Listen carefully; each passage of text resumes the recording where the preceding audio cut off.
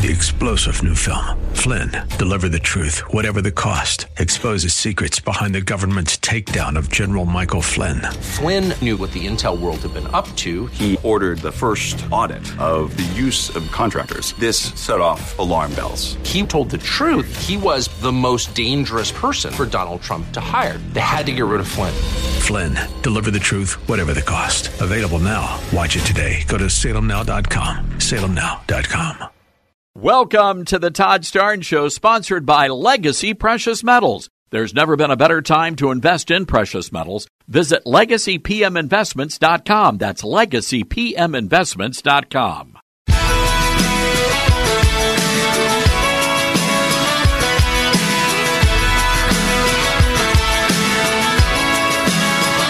Live from the Liberty University studio in Memphis, Tennessee, it's common sense conservative commentary from Todd Starnes. That's us.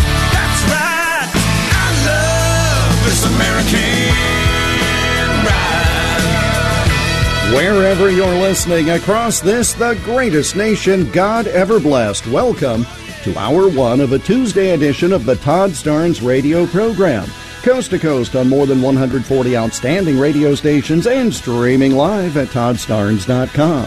Hello, fellow patriots. I'm Jeff Stein, coming to you from the free state of Iowa and my home base at News Talk 1540 KXCL in Cedar Rapids and Waterloo. The 50,000-watt blowtorch scorching middle America with accurate news and reasonable views. My privilege to be filling in for Todd today. Todd still just a bit under the weather. And you know that he answers the bell to come in and do the program virtually no matter what. I mean, not that long ago, he came in for multiple days with a fracture in his ankle and his foot, and then finally, after a few days, went to the doctor only to make sure he could be back in time to do a program. So this man shows up, right? But here's the problem with a radio program. The host needs to have a certain level of a voice. And Todd's just caught a little something that, and it happens to all of us who use our voices for a living like this. It's the kind of thing that you just dread, and because you're pretty good, but you can't talk in a fashion that is suitable for 3 hours of live network radio. So we'll cross our fingers and hope that he is back in the air chair tomorrow here in the Liberty University studio. But we have much to take care of today, and I hope you'll weigh in, especially during this first hour. Lots of guests that Grace Baker has lined up, but we do have time this hour for your calls, as always, at 844-747-8868. The Liberty University studio line is 844-747-8868, and we'll talk about all manner of topics. Now, obviously, since you and I spoke yesterday, we're closer to a possible vote for a possible new Speaker of the House. That may be taking place during this program, which airs live across the country weekdays noon until 3 p.m. So we will be watching this, and in the event that the votes track just the way that we think they will, we may have a couple of lawmakers join us in hour number 3 of the program.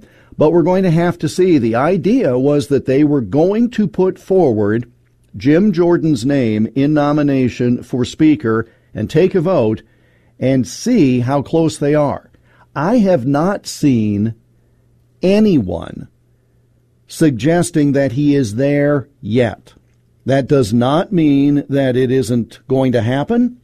It does not mean that it won't happen at some point later today. In other words, it might not make it on the first ballot, but there might be a second or third ballot. In any event, we will keep tabs on that and keep you posted. Also, since we talked yesterday, the President of the United States has firmed up plans to travel to the nation of Israel, leaving tonight and being on the ground there tomorrow. My first question to you all in Starnes Nation is this. Why? Why is the President of the United States going to Israel as potentially ground forces will enter Gaza? What is the point of it? Now, I'm old enough to remember that when there was a war, You didn't just fly in and out. World leaders didn't just show up. And it seems like this started in Ukraine, quite honestly. Russia attacks Ukraine, suffering, bombs, deaths, etc. And yet all these world leaders were just showing up, walking along with President Zelensky. It just didn't make much sense to me. I just don't understand how we just come and go as if nothing's going on. And you've got the same situation setting up in Israel, where the president will be there. Is it a photo op? Well, I have a couple of issues with the whole thing. One, I don't know why he's going. But two, if he is going, what's he going to do there? In essence, which American policy will Joe Biden be espousing, and will it change when he's there? Because if there has been anything you can say about the response of the Biden administration to the Hamas terror attacks on Israel, if there's anything you can say about it, it is that it is wildly inconsistent and that it does not understand what's actually going on today in the Middle East. And here's what I mean by that. Obviously, you have an administration that claims to be foursquare for Israel. We stand with Israel no matter what. Hamas must be eliminated. While at the same time, the State Department posts things on Twitter X and then takes them down later, talking about restraint by the nation of Israel. Posting about we need to worry about rules of war and we need to make sure that innocents are not harmed. As if there was no context to any of this. And the context is that a terror group infiltrated Israel and slaughtered innocent individuals because of their religion. That's what this is. The same group that has no care about their own lives because they believe that they will be recognized in the hereafter, this is the same group that is using human shields and hostages. It's not a new playbook. Same old stuff for them. But that takes us to the broad point that I don't think this administration understands what's going on. Recall that when Joe Biden went to Ukraine so that he could be seen with President Zelensky, the U.S. contacted Russia ahead of time and gave them the heads up. Hey, Joe's going to go over there to talk with Zelensky. Make sure you don't bomb where Joe's going to be, or else we're going to have a real problem. That was the short of the conversation. The U.S. tipping off Russia and saying, our president's going to be there, don't bomb. And Russia said, yeah, okay. Yeah, because that could turn out even more badly for us than anything else. I guess that's what we talk about with rules of war, etc. But you're not dealing with a nation. You're dealing with a terrorist group, yes, tied to Iran, but a terrorist group, Hamas. You also have to worry about Hezbollah, another terror group. So for the American president to show up in Israel, when just yesterday, as this program was on the air, I told you that the Secretary of State was there meeting with Israeli officials, and they had gone to a bomb shelter. The Knesset had to adjourn because of bombs, rockets, missiles, all sorts of ordnance. So with that as the foundation, who in the Biden administration thinks it's a good idea to send Joe there? First of all, this is not the Joe of 20 years ago. So you've got a weakened individual in a variety of respects. But the danger? Oh my goodness. Who thought this was a good idea? It's not the same thing as sending him to Ukraine and telling Russia, hey, why don't you just go bomb somewhere else while he's here? These people are not the same as a nation and a part of the world community. This is a different type of conflict. Very different. And this administration is not acting like it and not acting consistently.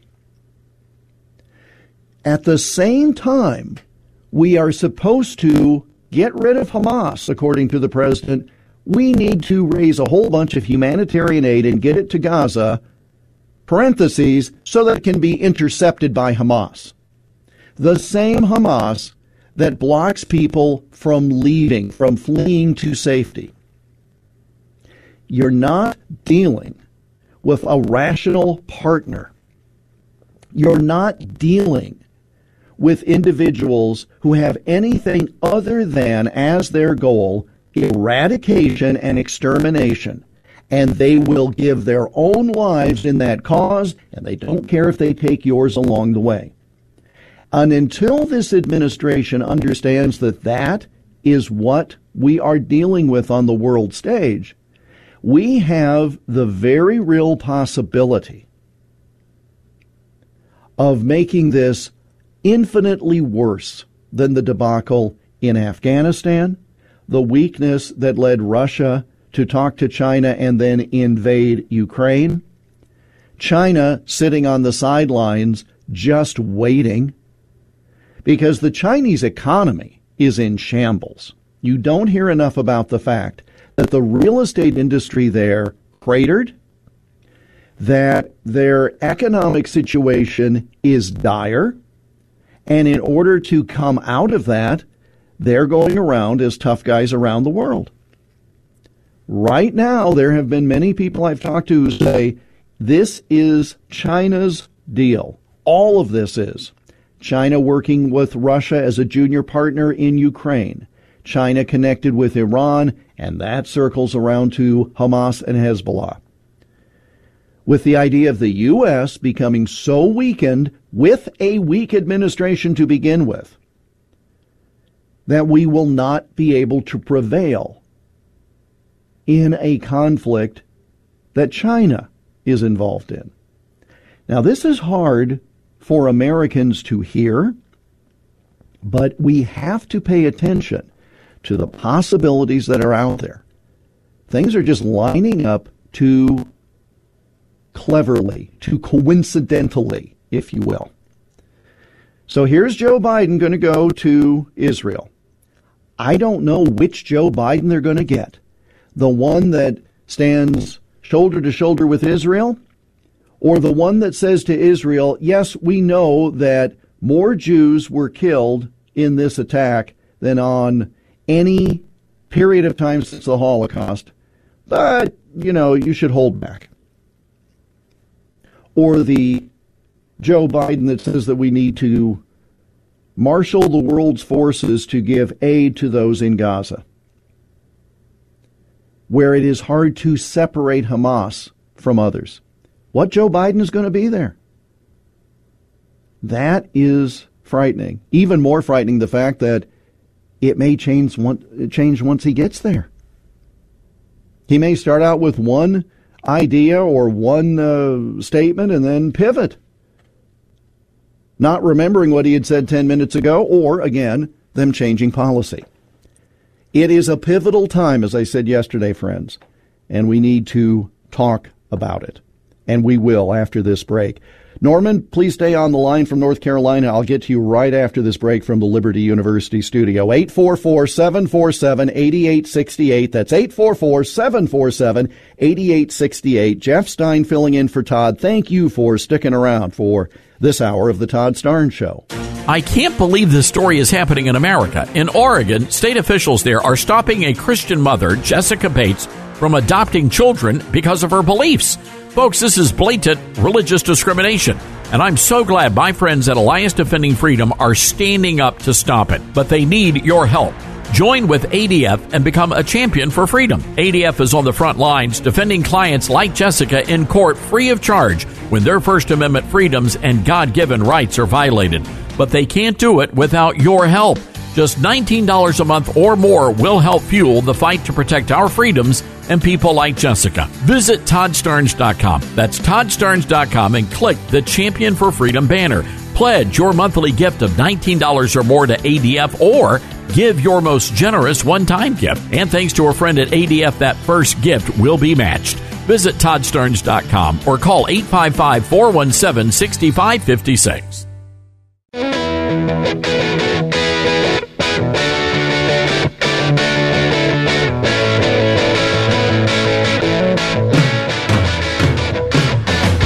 Welcome back to the Liberty University studio in the Todd Starnes Show. Jeff Stein filling in for Todd today. 844-747-8868 is how you can join this coast-to-coast conversation. That is the number Norman used to call in from Statesville, North Carolina. Norman, thanks for calling in. Jeff Stein in for Todd. What's on your mind today? Well, Jeff, I wanted to say that any friend of Todd's is a friend of ours, and you do a great job of filling in for him. You're very kind, sir. The friend of mine just called and said he called up to Patrick McHenry's office, who is our representative in Congress, and said he is not going to vote for Jim Jordan. I know there's a lot of people that listen to WSIC, and you and Todd right now are probably listening. I called up there. Everybody needs to call to Patrick McHenry's office and say, we expect you to vote for Jim Jordan today because he is the right man to be the speaker. And if you don't do that, you're going to be in a lot of trouble holding your seat the next time you come up for re-election. So that's just what I wanted to say. Why do you think he might be against Jordan, at least on a first ballot? What do you think? Is that the loyalty to McCarthy? Because, again, we're all well aware of how upset he was to become the acting speaker. Well, maybe, but it's my understanding this morning that McCarthy is backing Jim Jordan. Yes. So, you know, the only thing I can think of is that Patrick would like to be the speaker himself, but he's not the man to be the Speaker of the House of Representatives. All right. Well, Norman, thank you for that update. I'm looking to find that information, and again, call back any time, especially since you know the individual as a voter. I'm seeing some news that suggests, and I don't know who's plotting or planting these things, but Hakeem Jeffries is the Democrat leader. At this point, they're in a quorum call, and once that's done, they'll take up nominations for Speaker. At this point, it appears that Jordan will be nominated, as will Jeffries. That's normal. It's normal that the Democrats or the party in the minority would put up a nominee. But supposedly Jeffries is working behind the scenes to give McHenry more power. In other words, to gum up the whole works. There are multiple reports that Democrats are making overtures to Patrick McHenry saying, how do you like the feel of that gavel? How do you like sitting out on the speaker's balcony? Let's work together, because if Jordan does not make it, where are they going to turn? Well, they're going to turn to the interim guy, at least as a temporary measure, etc. So, again, where these stories are coming from, I cannot say. I mean, I can tell you the sources, but it's all being leaked, it's being planted, it's being dropped, that if the Republicans cannot coalesce behind Jim Jordan, that Democrats will work to give Patrick McHenry more powers, perhaps not as a full speaker, but more powers. And I don't know, at this point in the game, given how everything is played out, I'm very suspicious of any Democrats who say, we'd like to work together. Because their track record is not about working together across the aisle. If they really cared about passing budgets and taking care of the American people, then they wouldn't have been casting the votes that they have all along. So you have a group of Democrats, perhaps Jeffries involved, suggesting that McHenry might want to prolong his temporary speakership. That could be one of the reasons why, as Norman told us, that he supposedly is not casting a vote for Jordan. Stay tuned. It'll change in an instant here on The Todd Starnes Show. Legacy Precious Metals has a revolutionary new online platform that allows you to invest in real gold and silver online. Hi, this is Todd Starnes, and in just a few easy steps, you can open an account online, select your metals of choice, and choose to have them stored in a vault or shipped to your door. You'll have access to a dashboard where you can track your portfolio growth in real time, anytime. And you'll see transparent pricing on every coin and bar. This puts you in complete control of your money. The platform is free to sign up for. Visit LegacyPMInvestments.com and open your account and see this new investing platform for yourself. Gold hedges against inflation and against a volatile stock market. A true diversified portfolio isn't just more stocks and bonds, but different asset classes. And this new platform allows you to make investments in gold and silver, no matter how small or large, with a few clicks. Visit LegacyPMInvestments.com to get started. That's LegacyPMInvestments.com. Or call 866-649-0304. That number again, 866-649-0304, and start investing today.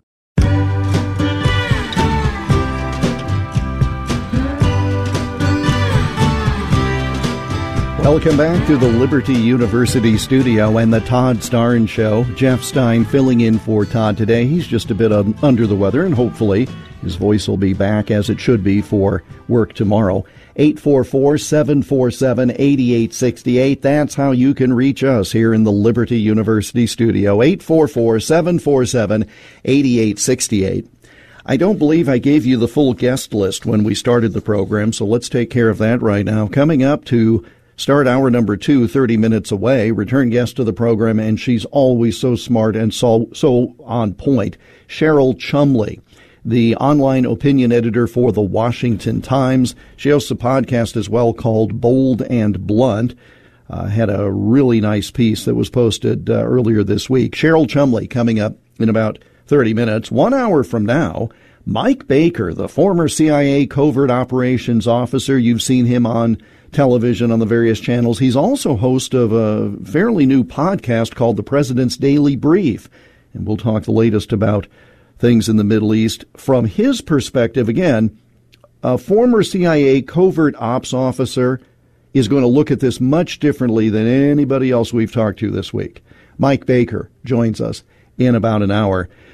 Starting off hour number 3, Dan Schneider, the vice president for the Free Speech America division within the Media Research Center online, mrc.org. You don't have to work all that hard to find connections between Iran and Hamas, and you don't have to look very hard to find financial connections to Iran that then get funneled to Hamas. And the Soros Foundation funds a number of pro-Hamas organizations on top of it.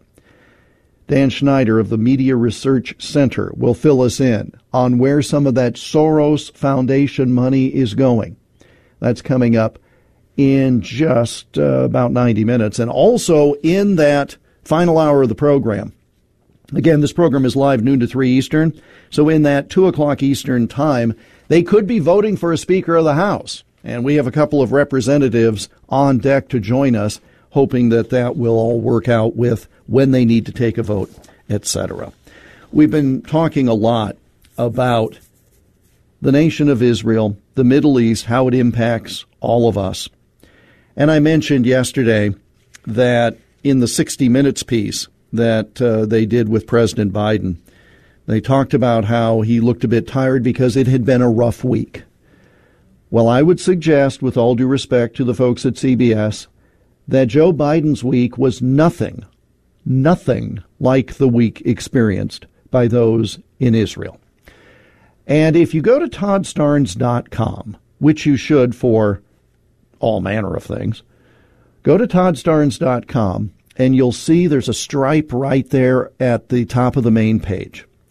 And that's how you can help the people in Israel. We talked about this yesterday with a phone number. There's a link right there on the website as well, because you know how to get to toddstarnes.com. You're there a lot. Well, the International Fellowship of Christians and Jews, this program working with that great organization to generate emergency funds so that they can help children and families hit by the Hamas terrorist war on Israel. Thanks to your generosity, here are some things. I've got a list here of some things that your generosity has helped to fund.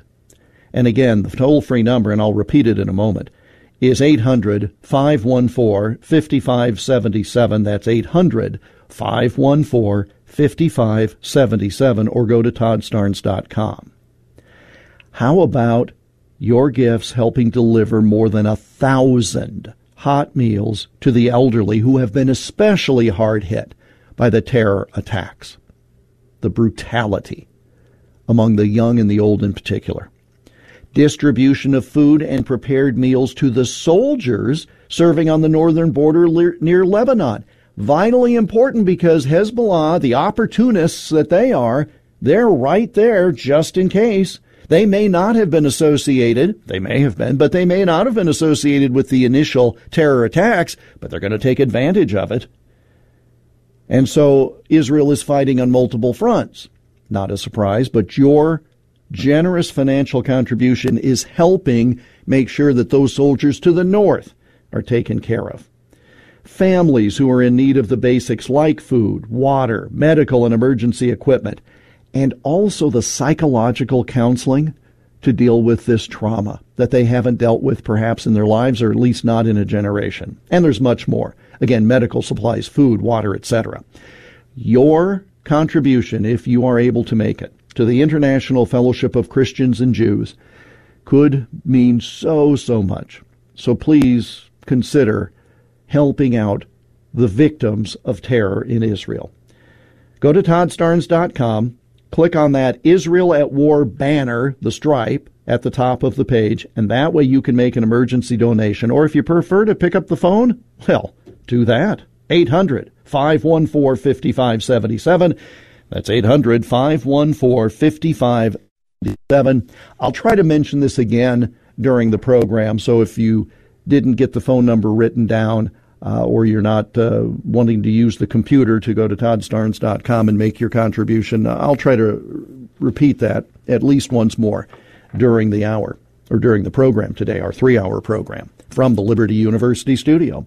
844-747-8868. That's how you can reach us, 844-747-8868. We like certainty in our worlds, and our friends and allies on the world stage like certainty as well, as in, will the U.S. be there to support Israel in this conflict? And if the U.S. is not, what confidence would they have when it's their turn? And again, draw the analogies, and we talked about this a couple of years ago on this program. The utter and abject failure of the Biden administration to properly, humanely, and smartly withdraw from Afghanistan. That was Exhibit A on the world stage, that the U.S. could be pushed around. Remember when Biden became president, he was palling around with all his old buddies in the world stage saying, America is back, America is back. Well, America never left. And America was taking care of itself and thereby making the world stronger. Now you have Biden, and we're back to the same old appeasement. We're back to our allies not being able to rely upon us. Why do you think Putin went into Ukraine when he did? Why do you think China, despite all of its political and economic issues, is puffing out its national chest, as it were? Why do you think that terrorists from Hamas slaughtered innocent Israelis and took hostages for a long-term situation. This all is because of America's weakness given this administration. Period. The politics of appeasement, the politics of I trust you, you must have good motives because I have good motives. It's a fallacy to a large degree on the world stage because, again, you're dealing with Hamas, and this is not the same as some nation that decides it's going to attack. Their motivation is different. They are not a nation that can then be part of the world community. It is a well-funded, by a nation or three, well-funded terror group that is there to kill Jews and eliminate Israel. If this seems like we've gone through this in history, we have. And it needs to be addressed in that way. Now, it is true that there are people in Gaza who might get caught in harm's way, and that is tragic.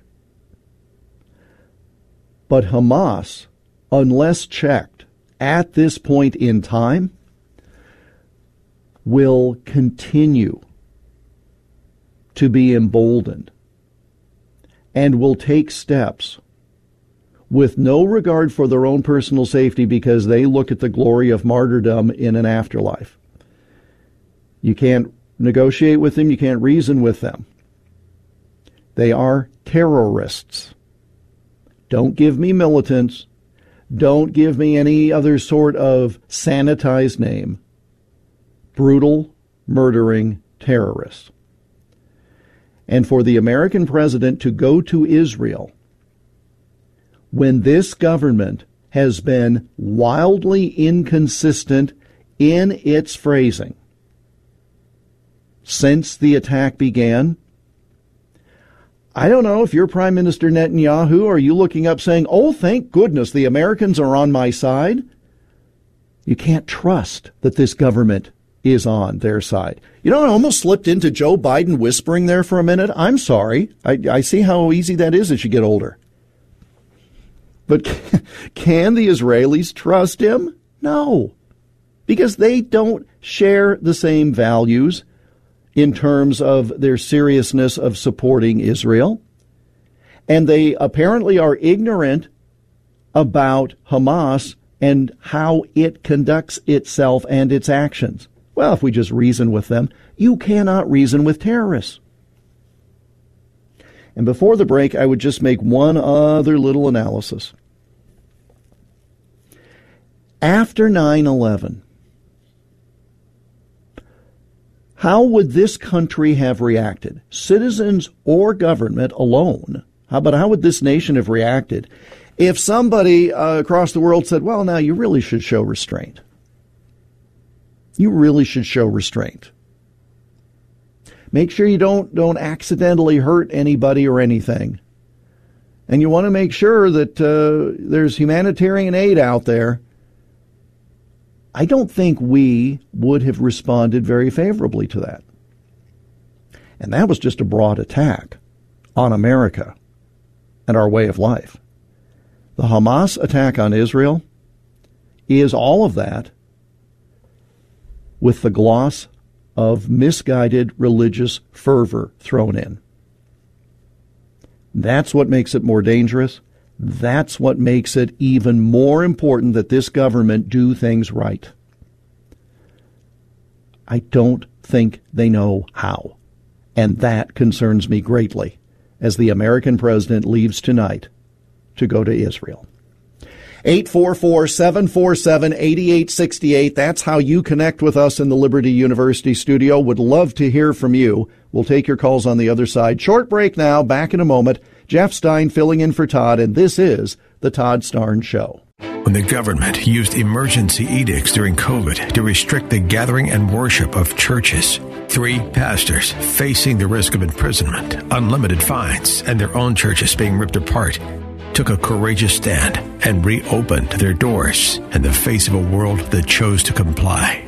The Essential Church is a feature-length documentary that explores the struggle between the church and government throughout history. This fascinating story uncovers those who've sacrificed their lives throughout history for what they truly believe in.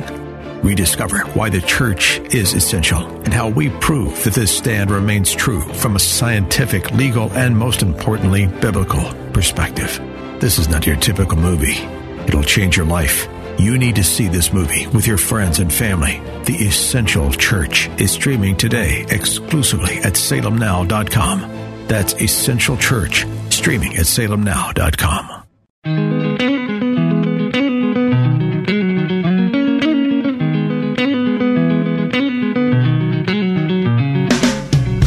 Welcome back to the Todd Starnes Show from the Liberty University studio. Jeff Stein filling in for Todd today. 844-747-8868. That's how you can reach us. Coming up just after the top of the hour, we will go to the Patriot Mobile Newsmaker line to speak with Cheryl Chumley, the online opinion editor for the Washington Times. All guests on the program appear via that Patriot Mobile Newsmaker line, and for 10 years now. Wow, that was quick. 10 years now, Patriot Mobile has been America's only Christian conservative wireless provider.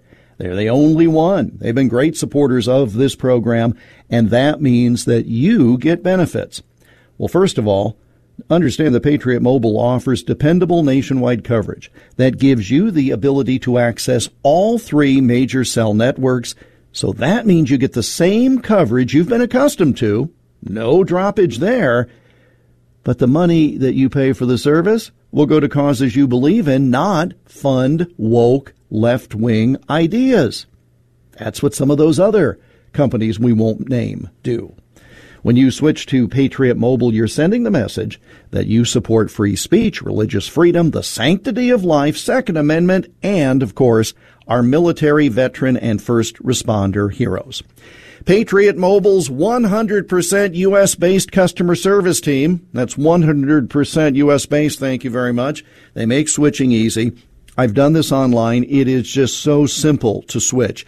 You can keep your number. You can keep your phone. Or you can upgrade. They'll connect you with new phones if you need.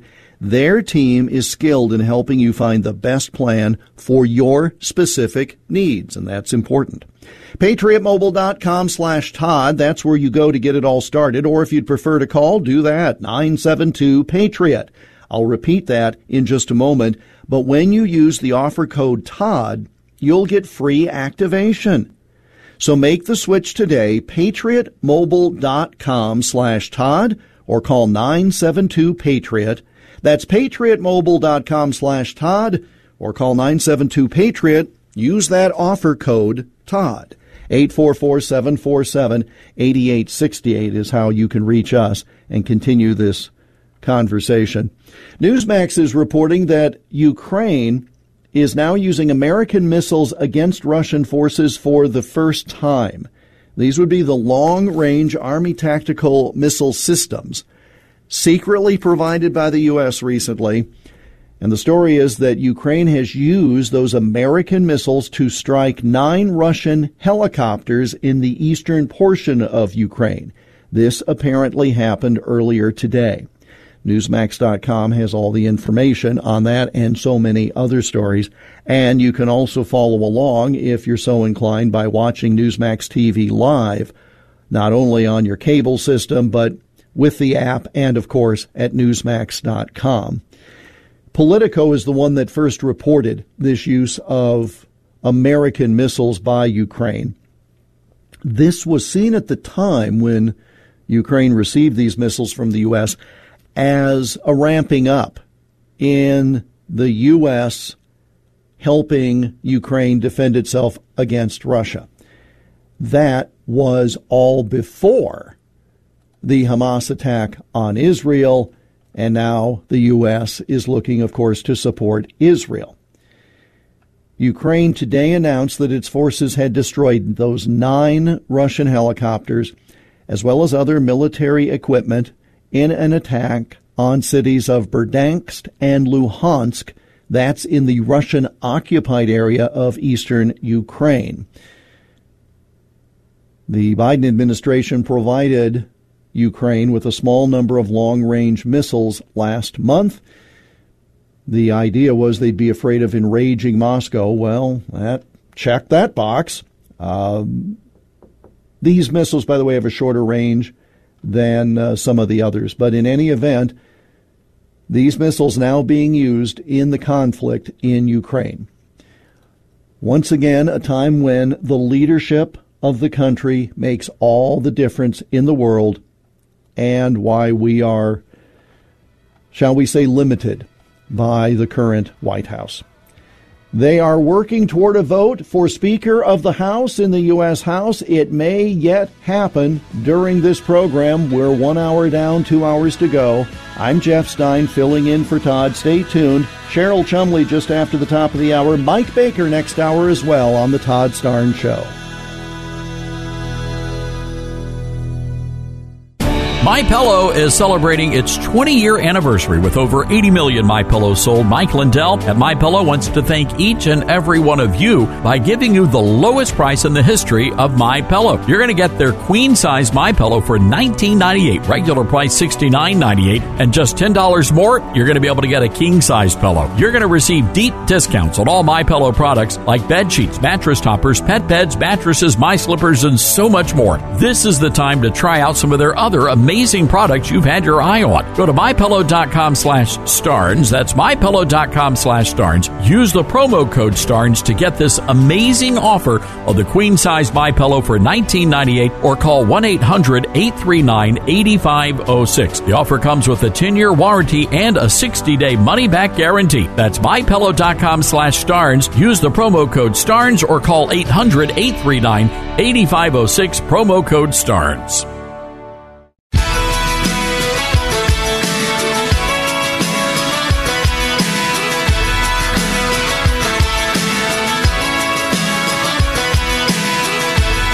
Live from the Liberty University studio in Memphis, Tennessee, it's America's conservative blowtorch. That's us.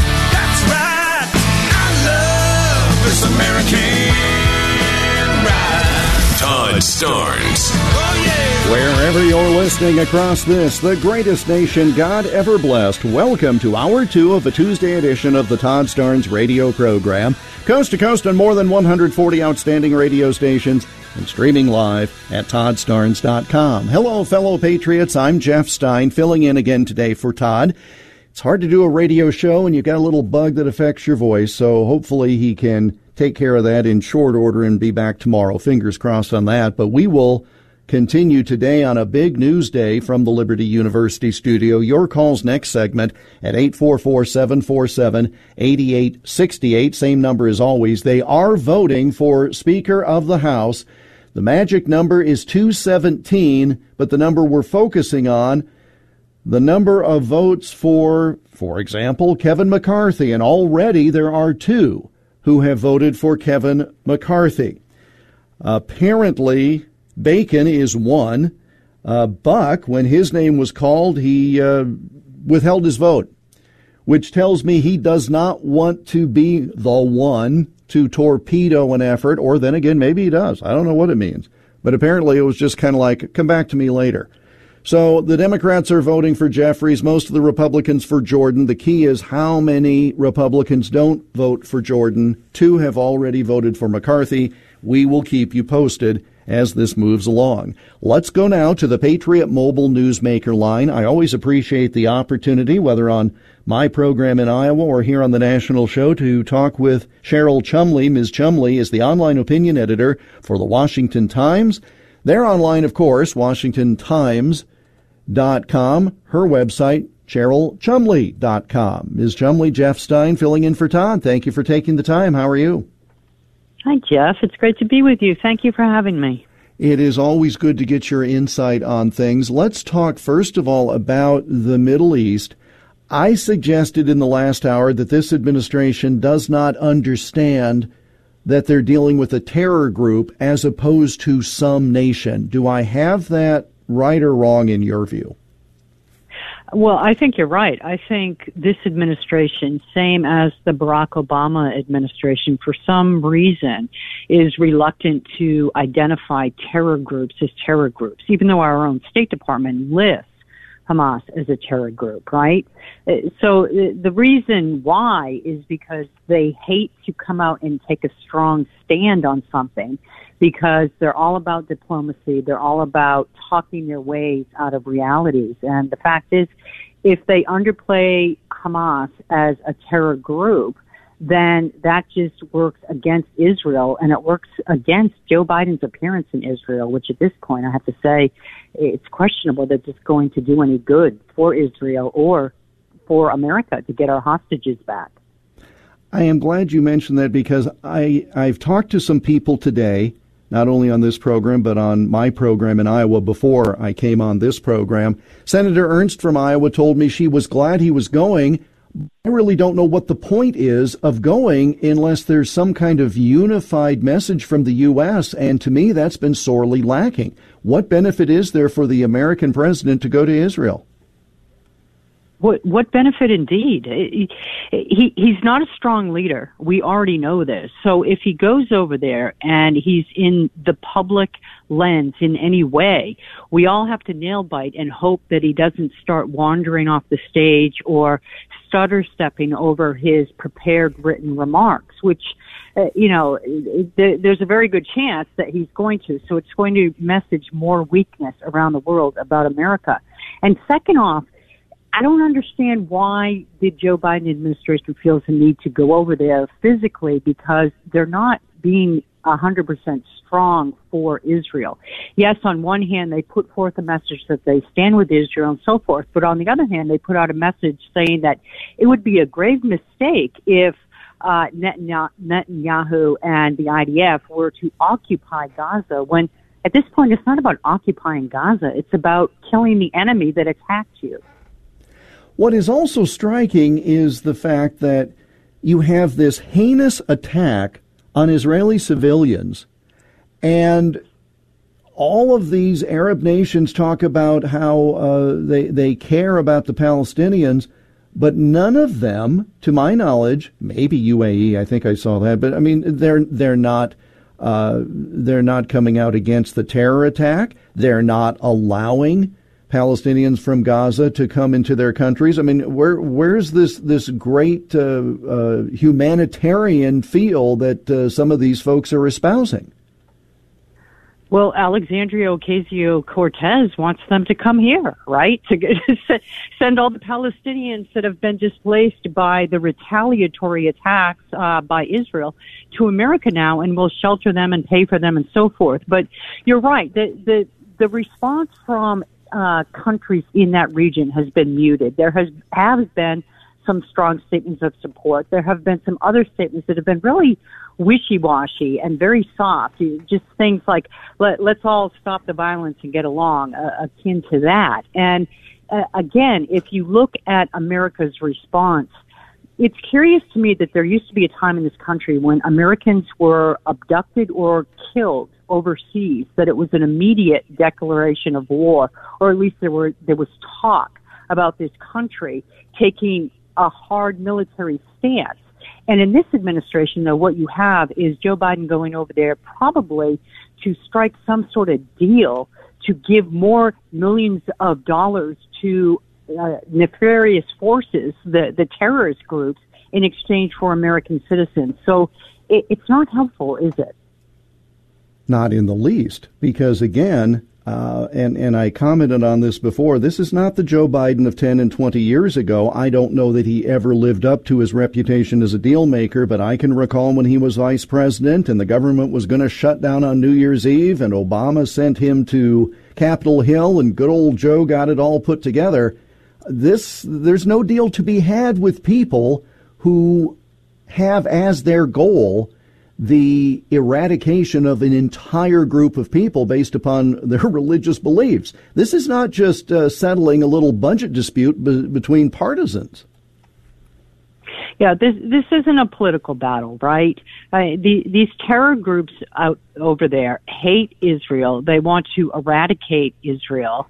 They want to kill all the Jews, and they wouldn't mind if America was eradicated at the same time. So I don't quite know how you strike a deal with that, except to bow down to the terror demands, which is what this administration has done with the $6 billion for Iran and so forth. That they say they haven't spent a penny of it yet, but the fact that it's there laying in coffers for terrorists to use if they so choose is just a message of this White House's willingness to walk a very soft walk when it comes to negotiating with terrorists, which, as you point out, going back to your point, how do you do that? How do you strike a bargain with people who just want you dead?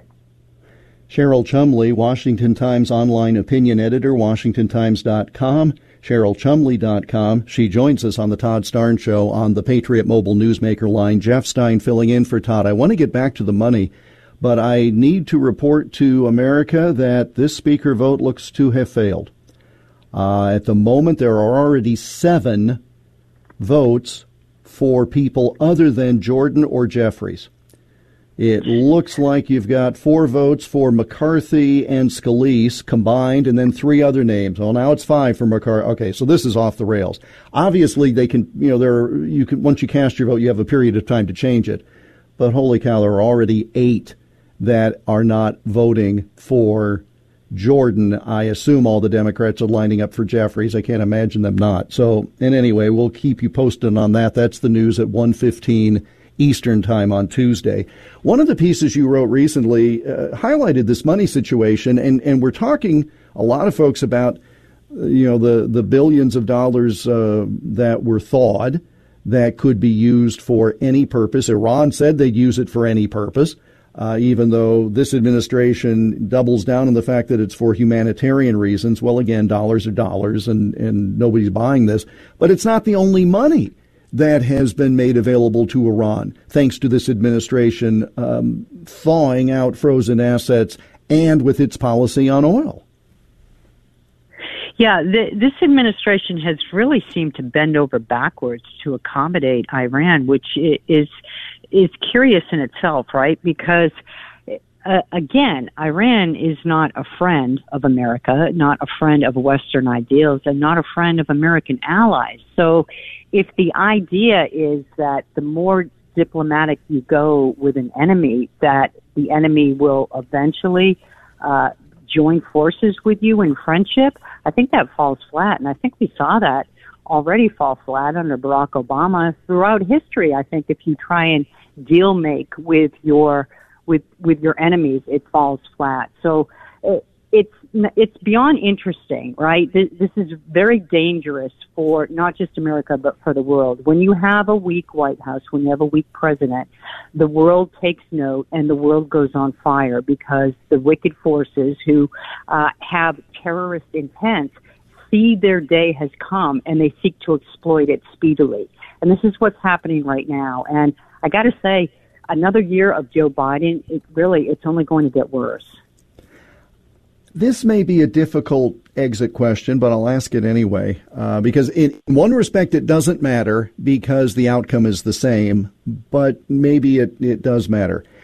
As they keep talking about things like, well, Hamas is not all of the Palestinians, and if we can just work together, et cetera, all of this stuff that you've been hearing from the administration that contradicts the we stand with Israel period that they say out of the other side of their mouth.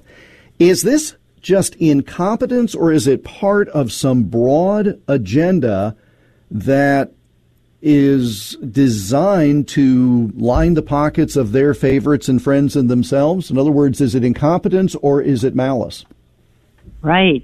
It's so interesting you asked that question because I just had a discussion with Tony Schaefer, retired lieutenant colonel, and we discussed that very factor. And we both agree it goes deeper than weakness. It goes deeper than incompetence. This is something that there are dark forces at play within our own government who are busily deal making with governments that are enemies of America. And they do it because they hate America.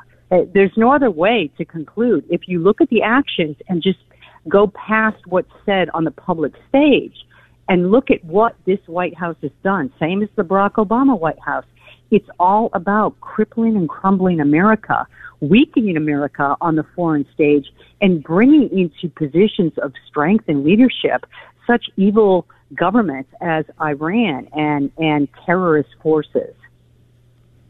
It just is so far beyond incompetence. It has to be deliberate. That's just it's an inescapable conclusion, and it's also just mind-boggling to even think that we're having this conversation and that I make that statement and you don't give me 100 examples of how I'm wrong. That's really what's tragic, right, about the whole situation. Cheryl Chumley, thank you. Well, it's tragic and it's dangerous.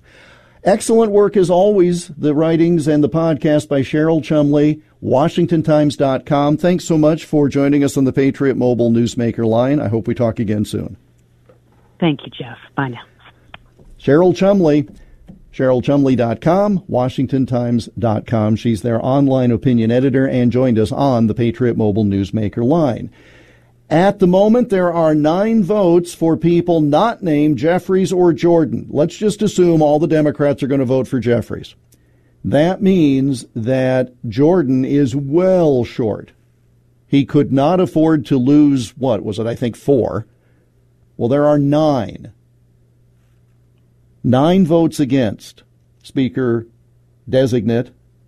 candidate Jordan. So this has to play out. Everybody has to vote.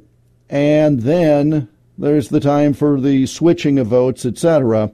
The question then is, how quickly do they move to a second ballot? Is it today? And if not Jordan, then who? We suggested last hour Patrick McHenry. There are some news reports is talking to Democrats about, I don't know what. Something that keeps the gavel in his hand, at least for a limited time. So much going on. Love to hear from you about it. 844-747-8868. Back in the Liberty University studio in a moment. Jeff Stein in for Todd. This is the Todd Starnes Show.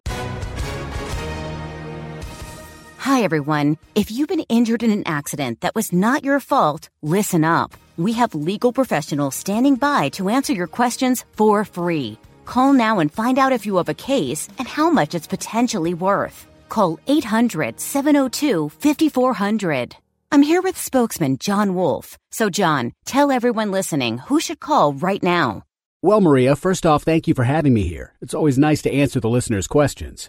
Now, as far as who should call in, anyone who's been injured in an accident and think you deserve compensation, give us a call right now. 800-702-5400. You'll find out if you have a case and how much it's potentially worth. Thanks, John. You heard it, folks. Take advantage of this opportunity and call now. 800-702-5400.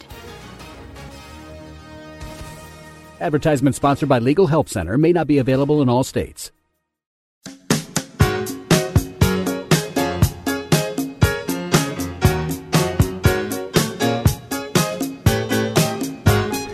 I'm not sure that the choice of the song What a Fool Believes following a conversation about the Biden White House is appropriate, but I'm sure it's just an accident.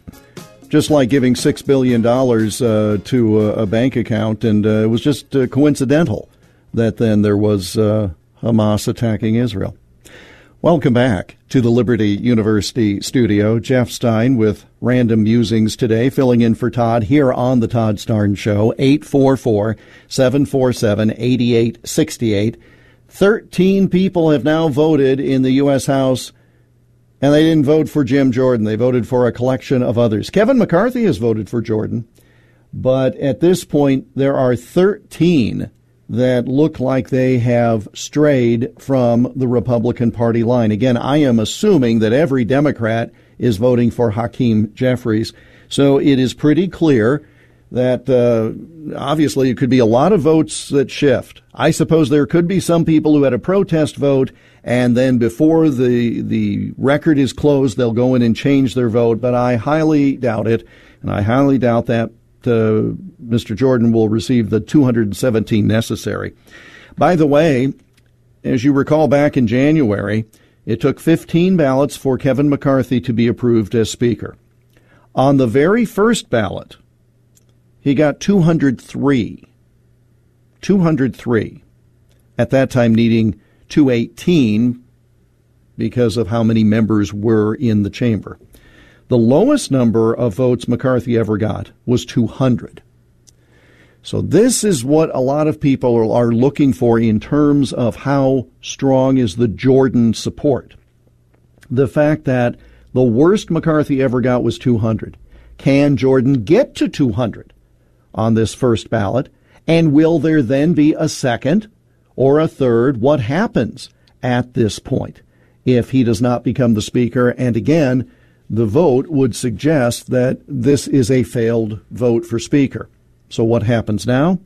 That is an interesting question. That is something that is hard to tell. But one of the other things that we need to pay close attention to is those who said that they would vote for Jordan and came out publicly for Jordan. Some of them implicitly, no doubt, made the deal saying, all right, on the first ballot, I'll vote for Jordan. But I'm not committing to stick with him through 5, 10, however many ballots. We don't know how many people voted for Jordan on the first ballot. We wind up seeing it fail. How many of those folks will stay, especially if he does not get 200? I mean, this is all in play. And that was one of the situations in the McCarthy multiple rounds of voting, where people declared that they would vote for a certain individual, but only through a certain number of ballots. And this could lead to a lot more speculation about some Republicans working with Democrats. And heaven help us in that situation. So again, 13 have voted against Jordan. Looks like he falls short. We'll keep you posted on this. Mike Baker, former CIA covert ops officer, joins us live when we come back. Jeff Stein in for Todd. Stay with us here on The Todd Starnes Show.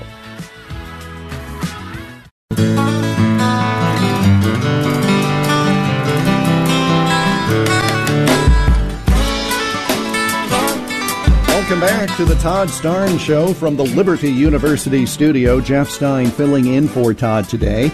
We'll take your calls in the next segment at 844-747-8868. But we begin this portion of the program by going to the Patriot Mobile Newsmaker line, and we welcome Mike Baker. Mr. Baker is a former CIA covert ops officer. He is the chairman and CEO of the Portman Square Group, and as of not all that long ago, I believe, I've heard about it a lot recently, he is the host of the President's Daily Brief podcast, which you get wherever fine podcasts are served. Mike Baker, Jeff Stein filling in for Todd. Thanks for joining us on the program today. Sure. Thank you, Jeff. I appreciate it. Glad to be here.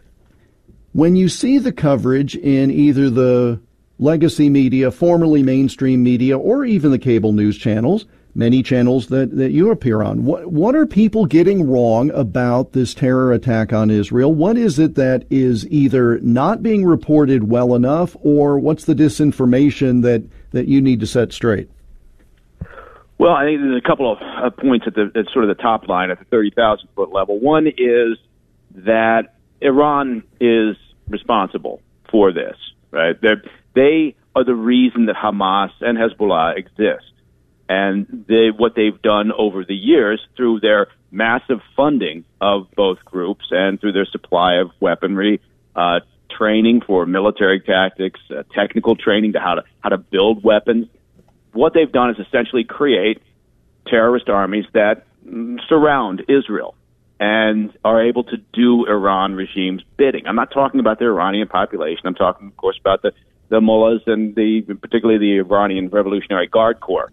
And so I think the White House, the Biden White House, has spent a number of days since the attacks over the weekend dancing around this issue and seeming almost pained to try to figure out a way to avoid saying that Iran is connected. And Antony Blinken, the Secretary of State, was wordsmithing this by saying, well, we don't see a direct connection. Well, no, of course not. What you see is responsibility. by Iran. So I think that's the top line issue. And then the other point that I think gets missed in this is that Hamas as a group doesn't care about dead Palestinians. In fact, that's what they are expecting, and that's what they count on, because as they know, and as we've seen recently, as soon as you get Palestinian casualties, the narrative changes. Suddenly it's, oh my God, how could Israel be doing this, right? And that's what Hamas knows will happen. That's why they embed themselves with the civilian population. That's why they've been trying to prevent the civilian population from using the safe zone evacuation routes to move out of the north of Gaza. So I think that's something else that people probably should keep in mind. Because, again, you're dealing with a group of terrorists. This is not traditional warfare between nations, correct? No, absolutely. This is essentially, again, what Iran has done is create proxies. And they are the largest state sponsor of terrorism in the world. Right? The number two isn't even close. And so they create instability, particularly in the Middle East, in the region, because it serves the Iranian regime's objectives. And one of their primary objectives, of course, which they've been clear about and which Hamas has been clear about, is the destruction of Israel.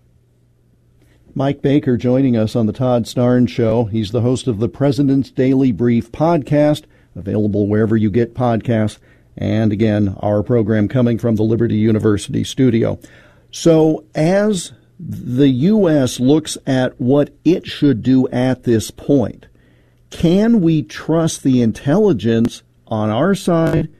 And again, there's plenty of time for finger pointing or Monday morning quarterbacking. How is the intelligence missed, et cetera, et cetera. But you have to know a little bit about that so you don't make the same mistakes. I mean, can an American citizen trust what its government is receiving at this point? Well, it's an enormously complex question you just asked. I think in a broad sense, right, despite the occasional intelligence failures, and this was a massive one with Israel, with Mossad, Shin Bet, and the head of Shin Bet took responsibility, although it was a multi-layered failure to pick up on little bits and pieces that were surfacing, right? But it's much like 9/11. If we think back to 9/11 and how we missed that in the U.S., a large part of it was, look, we were seeing little clues. We were seeing, okay, there's increased chatter, but there was nothing specific in that chatter. And I suspect what we'll find with this attack from Hamas was that, yes, the Egyptian intel chief, as he said, I gave Netanyahu a warning. I suspect that was a very generic warning that, look, we believe there's an attack or there's increased violence from Hamas looming, right? So you have to look at all of this, and I'd caution people to jump to some sort of quick judgment on this because we need to know the facts. But yes, in a broad sense, look, the U.S. intel community, right? I'm talking about the people that operate overseas, and that's where my experience was, right? Nobody was going to put me up on the seventh floor as the director of the CIA, with good reason. But that's a political position, right? Or can be, and unfortunately can become a political position at times. But the operators, the people out across the world who are doing the heavy lifting and working in some very difficult and hostile environments, those people just get on with their tasking, right? What can happen sometimes is when that raw intelligence, when that raw information gets back into Washington and it gets into that washing machine there in D.C. with all the other players, both within the intel community and the national security group and the White House, that's an editing process in terms of what then rises to the top of any memo, any briefing, any priority list. And that's where you get potentially, I assume, the inconsistent messages coming from the administration, but it seems like this one is much more prone to inconsistent messaging than others. Yes, I would agree with that statement. I think that was very diplomatic. I do what I can. I'll let you take. I don't want to skew your response in any way, sir. No. I think it was a well said, very eloquent, much more than I would put it. But look, the current administration, I think, has a variety of problems. One of them is their messaging. Their messaging always seems to be off, right? They always seem to be playing cleanup at some point. I'm concerned with their position on Iran, if we just take what the crisis of the current moment, right, with yes. the war that's building, their position on Iran was clear from the times of Biden's campaign. He was going to, get rid of the maximum pressure approach on Iran. He was going to have a softer approach. He was going to get into a negotiation and create a deal, right? That was where they're going with this. And so for the past 3 years or so, they staffed their Iran-focused positions, whether State Department, Pentagon, wherever, with people who had that approach, who had that in mind, right? And part of it was just this knee-jerk left turn that said anything that Trump did is wrong. So whether it was the border or whether it was the approach to Iran, they were going to reverse it. And I think one of the stories that's really been missed here over the past handful of months is that the U.S. Special Envoy to Iran, Robert Malley, had his security clearances pulled. That's not a small thing. And he was suspended, right? He said put on leave. And he's still in that position, right? Still sort of hovering in Neverland as an investigation goes on. And there are significant concerns about an Iranian influence / spy ring that was taking advantage of the fact that we had staffed these various positions with people who were looking for a way to deal with Iran in a very soft way. That is a significant problem because Iran, again, going back to our earlier statement, is the number one sponsor of state terrorism. So I don't know what the Biden administration was thinking or is thinking. But if we want to solve or at least mitigate, because you'll never solve it, if you want to mitigate the terrorist issue, that road is going to have to lead through Iran at some point. Mike Baker joining us on the Todd Starnes Show. He's on the Twitter X at MB Company Man, the President's Daily Brief with Mike Baker, his daily podcast, and he joins us on the Patriot Mobile Newsmaker line. There's got to be a method to this because there's so much of this that it just cannot be incompetency, can it? I mean, I've heard people say, well, they just don't know what they're doing. I'm afraid they know exactly what they're doing. Yeah, I wouldn't discount the incompetent angle. Having spent some time in Washington, D.C., I think incompetency is at an all-time high. Whether we're talking about the current administration, or some of the politicians we send to Washington D.C. Yeah. But yes, there's the other side of it, which is there are people who firmly believe that within the administration that we should have open borders, as an example, right? So their self-inflicted wound by not worrying about and not creating a controlled, secure border, which every other nation does. I mean, look at Egypt. Egypt just closed their border with Gaza, right? Because they want to know who's coming through. And, so Egypt's worried about their border security. We're apparently not, according to the administration, or at least they tell us that it's secure. So I think that, there is an effort to try to push agenda in some cases, and then in some cases, I think they're just incompetent. We've gotten to a point where we allow people just to float to the top, right? Regardless of experience or capability. I'm not pointing fingers at the vice president, but I just did. Yeah. So never mind. You and everyone else with a set of eyes. This is the thing that troubles me. I mean, I'm concerned about what happens around the world and how our actions as a nation, this government, might get us into deeper trouble. But to the point about the porous borders north and south, and it's something I've talked about here the last few days, I'm just worried that when we don't know who's coming in, we don't know where they go, we don't know who they get together with once they get here, and therefore we don't know what they're going to do on U.S. soil. Is that just me stirring up scariness that's unnecessary, or is there something that Americans need to be rightly concerned about with that? No, people should be rightly concerned. You're absolutely right. But this is a simple equation, right? Homeland security, right? Part of Homeland Security, a big part of it, is knowing, where the potential threats are. And local and state and federal law enforcement and the intel community spends a great deal of time trying to understand where the potential threats could be coming from. Well, if you don't know who's walking across your border, right, and what their intentions are, then you're not doing your job, right, as a government. The government's prime function is to protect its citizens.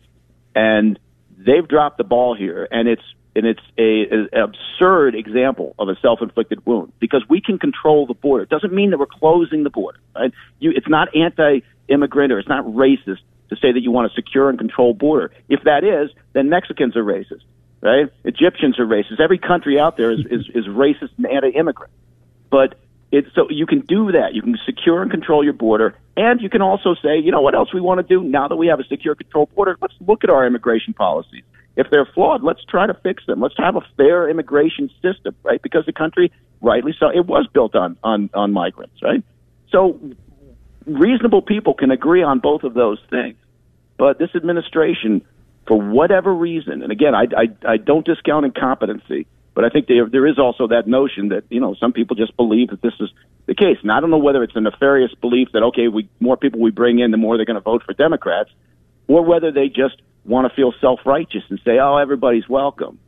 You know, it's like those signs that you walk around your neighborhood and there's signs on some yard saying, everybody's welcome here. Well, no, they're not. If you drop them off in their driveway, I don't think they're going to be that welcome, right? But people like to feel self-righteous. As long as we feel good about ourselves, that's really all that matters, apparently. Mike Baker. That's right. It's all the feelings.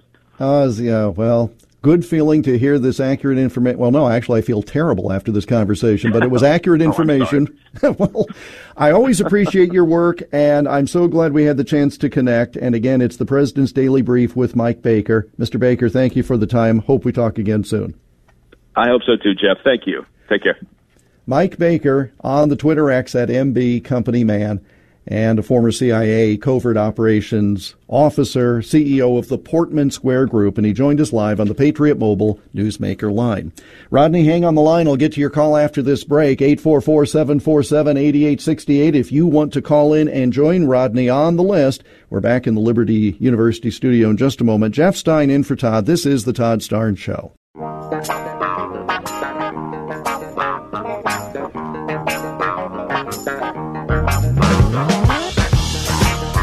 Welcome back to the Todd Starnes Show. Jeff Stein filling in for Todd on this Tuesday from the Liberty University studio. 844-747-8868. That's the number Rodney used to call in from Memphis, where he listens to the program on the flagship, the Mighty 990 KWAM. Rodney, thanks for calling in. What's on your mind? Thanks for having me. Sure. I was listening to the segment a couple of minutes ago, about 10 or 15 minutes ago, with the gentleman talking about what we can do here and stuff like that as far as combating potential terrorism or distinguishing the difference between pure activists, people who actually want to cause individuals harm. Mm-hmm. And it was interesting because I've been to Israel. I've been to quote unquote Palestine. I've seen both sides of the conflict, both sides of the wall. I was there for about 30 days, around a month. And I've seen, what goes on there, and I do support Israel 110%. And I actually posted a video about a day or two ago stating that. And it was right around the time that there was a small to moderate-sized protest, a bunch of Palestinians downtown Memphis doing, I'm not exactly sure what, but they're speaking out. And there is a lot of people in Memphis itself that want to do Jewish people harm and people that support Israel harm and stuff like that. And I'm not exactly sure what I can do or what anybody else can do to combat that, because every time they bring it up, you're said to be racist because you're, anti-Palestine. And this is coming from a young Black American here in Memphis, Tennessee. And, I've experienced a lot of that because, Palestinians have commented to me in my instant messages, direct messages, saying that they're, hunting me down, looking to harm me for coming out with a post in support of Israel. And, this is really uncalled for one. And it's like, what advice do you give to somebody like that?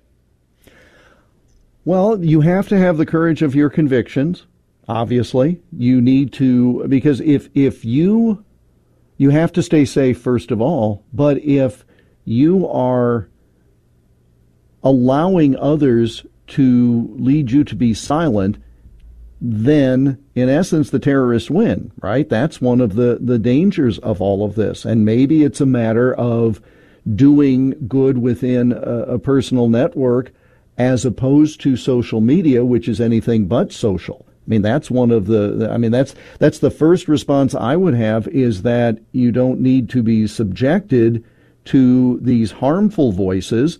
I don't have any time for people who make threats in any way, because that's simply an attempt to try to silence you. Now, that seems maybe simplistic and idealistic, but that's the first thing, is to not be in an area where you allow yourself to be harmed. Right. And I guess that's kind of like the hard part, because obviously I want to be safe and stuff like that, and I will protect myself if, push came to shove. But it's kind of burdensome when you have to deal with, this stuff, make documentation so you can bring it to the police, hope that the police or the sheriff's department actually follow up on it, and it just isn't buried in a pile of paperwork. But yeah, well, we're up against it. Rodney, very thoughtful call, and I wish you would continue to speak, and I do ask you to stay safe. And even if it seems like it's bureaucracy at the police, it's important. None of us can give up on that which we believe. Final hour of the program coming up in a moment. Todd Starnes Show.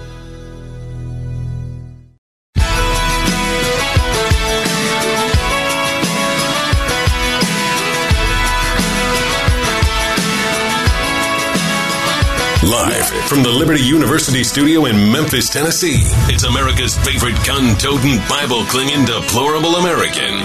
That's us. That's right. I love this American ride. Todd Starnes. Oh, yeah. Wherever you're listening across the greatest nation God ever blessed, welcome to Hour 3 of a Tuesday edition of the Todd Starnes radio program. Coast to coast on more than 140 outstanding patriotic radio stations and streaming online at ToddStarnes.com. Greetings to you from the Liberty University studio. I'm Jeff Stein, filling in for Todd today from my home base at News Talk 1540 KXEL in Cedar Rapids and Waterloo, Iowa, the 50,000-watt blowtorch scorching middle America with accurate news and reasonable views. Hopefully Todd's voice will recover enough so that he can join you tomorrow. Behind the microphone here in the Liberty University studio, we have one more hour together today. Join us. Join the conversation, please. 844-747-8868. We will go to a guest on the Patriot Mobile Newsmaker line in just a moment, but I want to remind you of a couple of things. You can go to ToddStarnes.com and click on the banner at the top of the page to make a donation to generate emergency funds for the International Fellowship of Christians and Jews. If you prefer to call and make your contribution, please do. It's 800-514-5577. That's 800-514-5577, the International Fellowship of Christians and Jews, or you can click at ToddStarnes.com.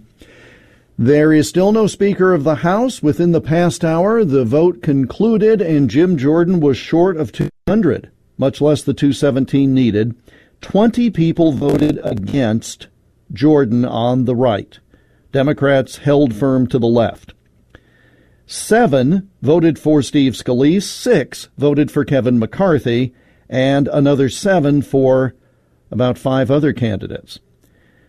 When we have a chance this hour, I'll try to break that down into what it means. We do know that the House recessed. There is no immediate second ballot.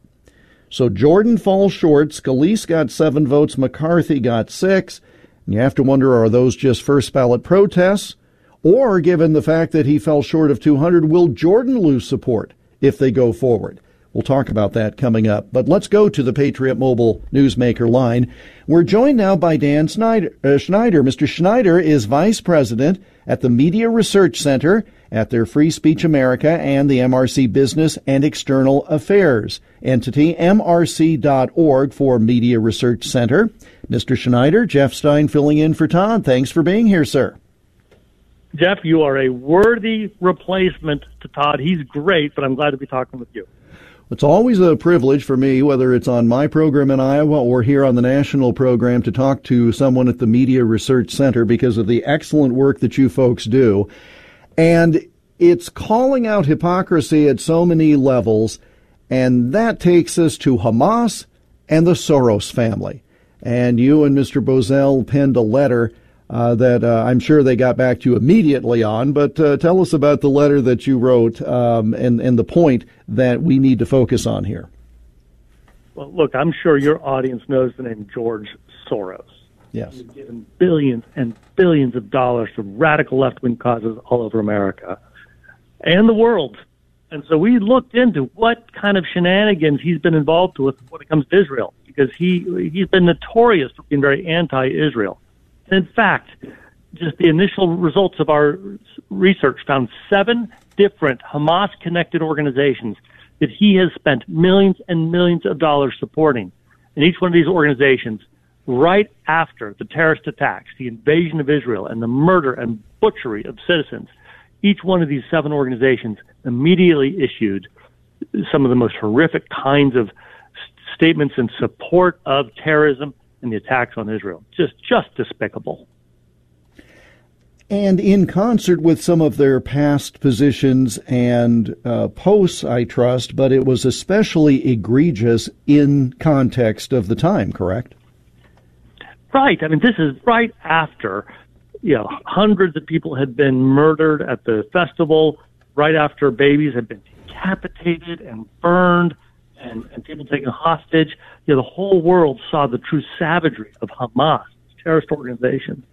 And it is after that these groups, these Soros-funded organizations connected to Hamas said things like, today, and I'm quoting here from the Middle East Children's Alliance, quote, today we are witnessing the people of Gaza rising up to respond to decades of Israeli settler colonial violence. And here's another one from Open Democracy United Kingdom. Resistance rockets fired from the Gaza Strip provide a necessary countermeasure. These are people who are glorifying in the barbarity and encouraging these terrorists to do more. And this is what the George Soros money is funding. Dan Schneider, Media Research Center, MRC.org, joining us on News Talk. I was going to give you my local station. Sorry, just got into the zone here. Joining us on the Todd Starnes Show from the Liberty University studio, Jeff Stein filling in for Todd. The names of these organizations, it's laughable when you say that they represent the Open Society Foundation, because it is anything but open. It is a way to promote their own ways of creating some sort of worldview that is very much focused on control. It's just their control. They call it open society, but it's their own form of control, is it not? Yeah, look, the one thing that all of these groups believe in is that Israel should not exist. They'll claim that Israel is an occupying nation. It's interesting, and they'll say that it's an apartheid state. 20% of Israelis, and I'm talking about Israeli citizens, are Muslim who worship Allah. They are Islamic. About 20% of Israelis, and they've got full rights of citizenship. They are Israeli citizens. They vote. They serve in the Knesset. They serve in the Israeli military. There's not apartheid in Israel, but look at the 55 Muslim nations around the world. I think we can kind of say that there's not apartheid because Jews have either been exterminated or eliminated from those countries, so you don't have separate sections of those countries of Jews. There are no Jews. And that's what Hamas wants, that's what Hezbollah wants. They want to purify Israel of Jewish people and make it a true Islamic state. Yet we get these Soros-backed groups who publicly support this crazy anti-Semitic, terrible kind of policies that no human being should support. Final 30 seconds with Dan Schneider of the Media Research Center. By making us all aware of this and sending a letter asking the Soros family to divulge its funds, do you think it will lead to any change on their part, or is this, and this is certainly valid, is this just a way so that our eyes remain open to the sinister nature of their contributions? Some of that Soros money goes specifically to fund efforts to say that anybody who opposes Soros is an anti-Semite. So every Jew, every Christian, every American needs to stand up against that kind of lie and stand up for truth, stand up for freedom, and stand up against these George Soros kind of groups, and reject this false accusation that we are anti-Semites. Dan Schneider, thanks for the update today and the excellent work at the Media Research Center, mrc.org. We'll talk again soon. Hey, thanks a lot, Jeff. Dan Schneider, Media Research Center, and again, making clear that the Soros money directly funds these pro-Hamas organizations. And he joined us on the Patriot Mobile Newsmaker line. We're going to take a break now, come back on the other side, and talk with Congressman Eric Burlison of the 7th District of Missouri about this failed speaker vote. What next? We'll find out as the Todd Starnes Show continues. Jeff Stein in for Todd. Stay with us on the Todd Starnes Show.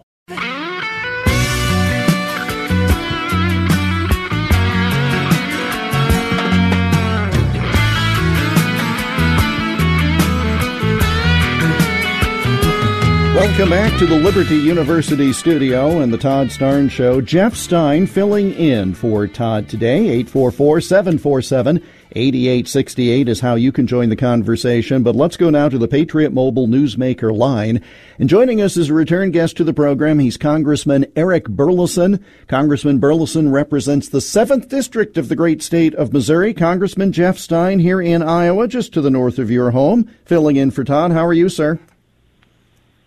Good. How are you, Jeff?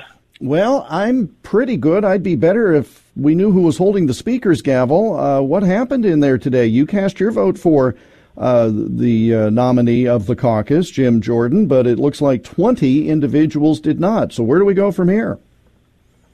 Well, on Friday of last week, after we took the vote, we took a vote to find out how many people would vote no against him on the floor, and that count was 55. So 35 people moved over the weekend to vote for Jim Jordan. I'm convinced that Jim Jordan will be the next speaker. It's just a matter of how many rounds it takes for those members to get their frustrations out to vent, because that's all it is. It's a protest vote because they're upset that McCarthy was ousted. Well, and to that point, and we read these numbers earlier this half hour, Congressman, it looks like there were 7 members who voted for Steve Scalise, 6 members who voted for Kevin McCarthy. That, again, would seem to be the expression of frustration, the venting. That, to me, suggests potentially 13 that could cross over pretty quickly, if, in fact, that was their intention, was just to make a public stand on that first vote and then fall in line later. Does that square with what you're hearing? Yeah, I think that what I'm hearing is that they are venting. They want to take it out. They want to have their frustrations taken out a little bit, and let it happen. That's fine. But at the end of the day, there's a block of people that are at this point in time never going to vote for anyone but Jim Jordan, and that group of holdouts are only doing the damage to the United States of America, because if we can't get Jim Jordan elected, no one will be able to get 217 votes. So what's the game plan now? And again, it was an excellent point you made. Going into the weekend, it was 55 were going to be no votes. Big movement to get that down to 20, and fair to get everyone on the record so that, again, those who need to vent can do it. You folks recessed. Do you think that there will be a vote yet today on this Tuesday for Speaker, or is it going to take the evening and overnight to get folks back in line? It may take, like it did last time in January, it took 15 rounds. So it may take that. I don't think it will take that, but I think that, again, from what I've heard, members are just trying to use their first vote, maybe their second vote, but after that second vote, then people will start breaking towards Jim Jordan. Because I think once they come to the conclusion that it's going to be him, I might as well join the team and save the country. Well, it's correct to save the country. Pardon me for jumping on you, because, again, the clock is ticking on a budget, on what the Senate might do in terms of bundling aid for Israel with Ukraine. I'm not a big fan, but I don't serve in the House or the Senate. I'm not a big fan of a bundling like that. What's your opinion if aid to Israel, for example, is attached by the Senate to aid to Ukraine? Yeah, I would be opposed to. I would hate to see that happen because I don't want to take a vote to send money to Ukraine. I don't want to vote to send money to Ukraine. But that's exactly what will happen if we're not leading. I think we need to let the speaker put together a package that supports Israel and does so responsibly. You know, I don't want to just send money without tracking where the dollars are being spent and what it's being utilized. And for those folks, like I will say, I'm one of the individuals who does not support foreign aid, does not support the United States handing out all this money across the globe.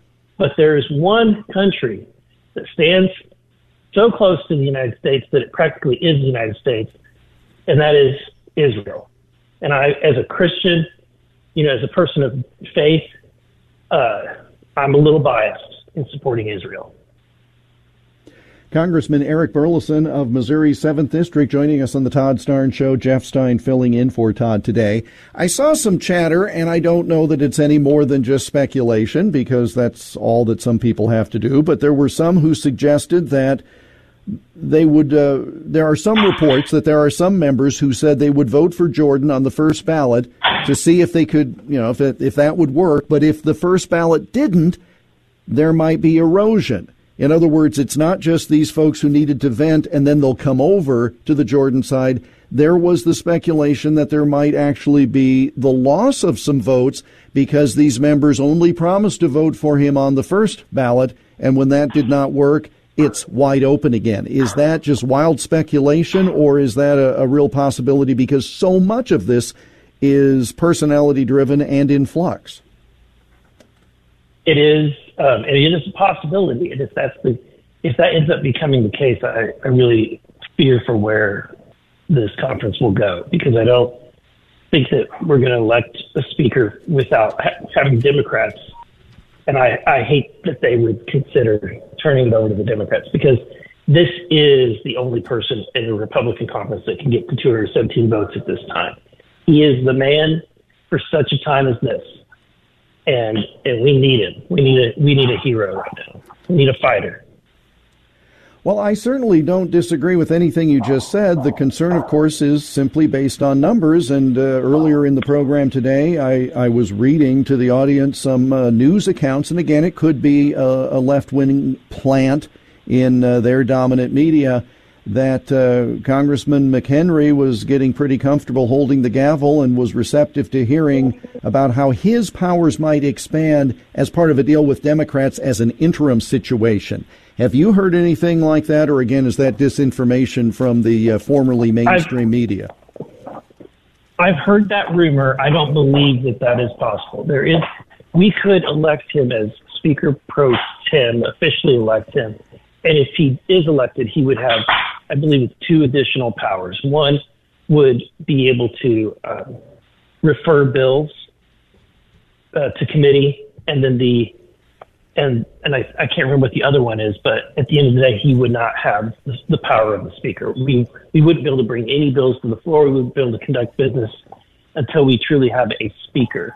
Now, they could try to have a vote and say, we're going to vote Patrick in for 30 days. As the speaker, I would be adamantly opposed to that, because it would take Democrats to vote for that. I know of at least 50 Republicans that would not allow that to happen. So the only way that would happen is if they banded with the Democrats to do an interim speaker. That would be awful for the country. Congressman, thank you for making time for us on a very busy day with much to do there. Best of luck, and our fingers crossed and prayers issued that you all come to the resolution that's necessary as soon as possible, sir. Thank you, Jeff. Appreciate you. Appreciate you. Eric Burleson, he is a congressman from the 7th District of Missouri, joined us live here on News Talk 50. I did that the second time. I'm never going to be invited back in any case. He joined us here on the Todd Starnes Show. Someone will be back after this break. Might be me. Never know.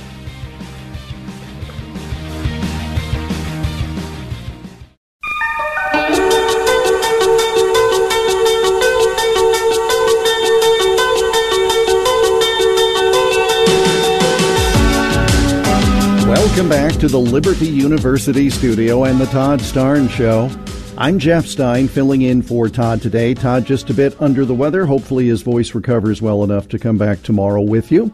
844-747-8868 is how you can join us in this coast-to-coast conversation. That's 844-747-8868. A reminder, your generosity in making gifts to the International Fellowship of Christians and Jews is helping children and families hit by the Hamas terror attack on Israel. Go to ToddStarnes.com. Right across the top of the main page, there is, I guess we call it a banner, a stripe, a place where you can click and make this emergency donation if you're able.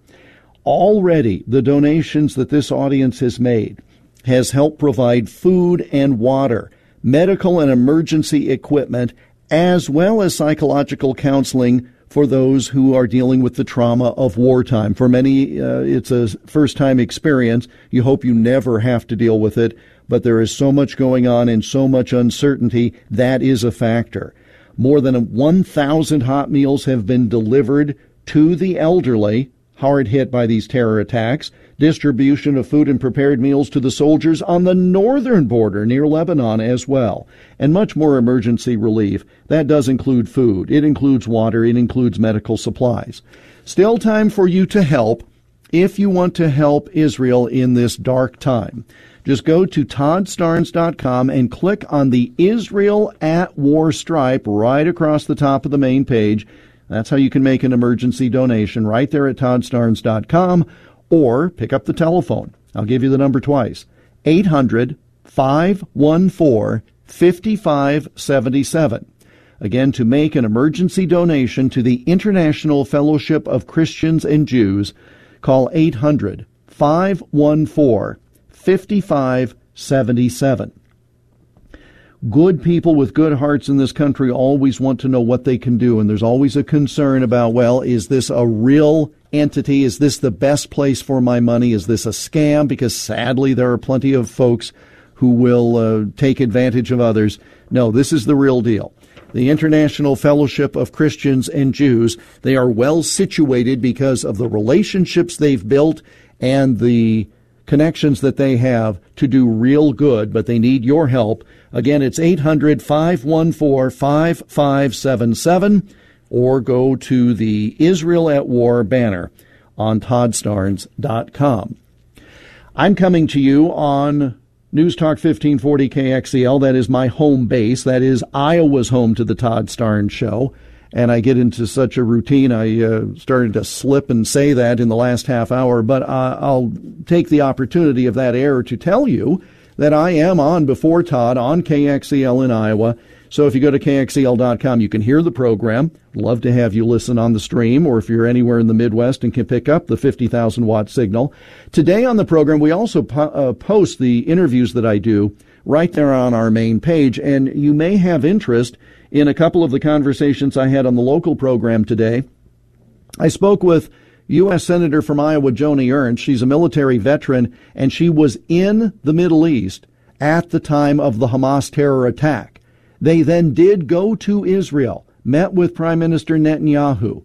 An interesting conversation with her about the region based on her unique experience. I also talked today on my program in Iowa with Florida Governor Ron DeSantis and with another Republican presidential candidate, Vivek Ramaswamy.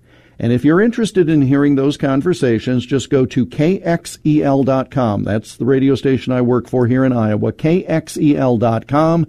And right there on the main page, there's an audio on demand section. And after this program is over, don't leave now, but after this program is over, if you want to hear those conversations, please take advantage of that.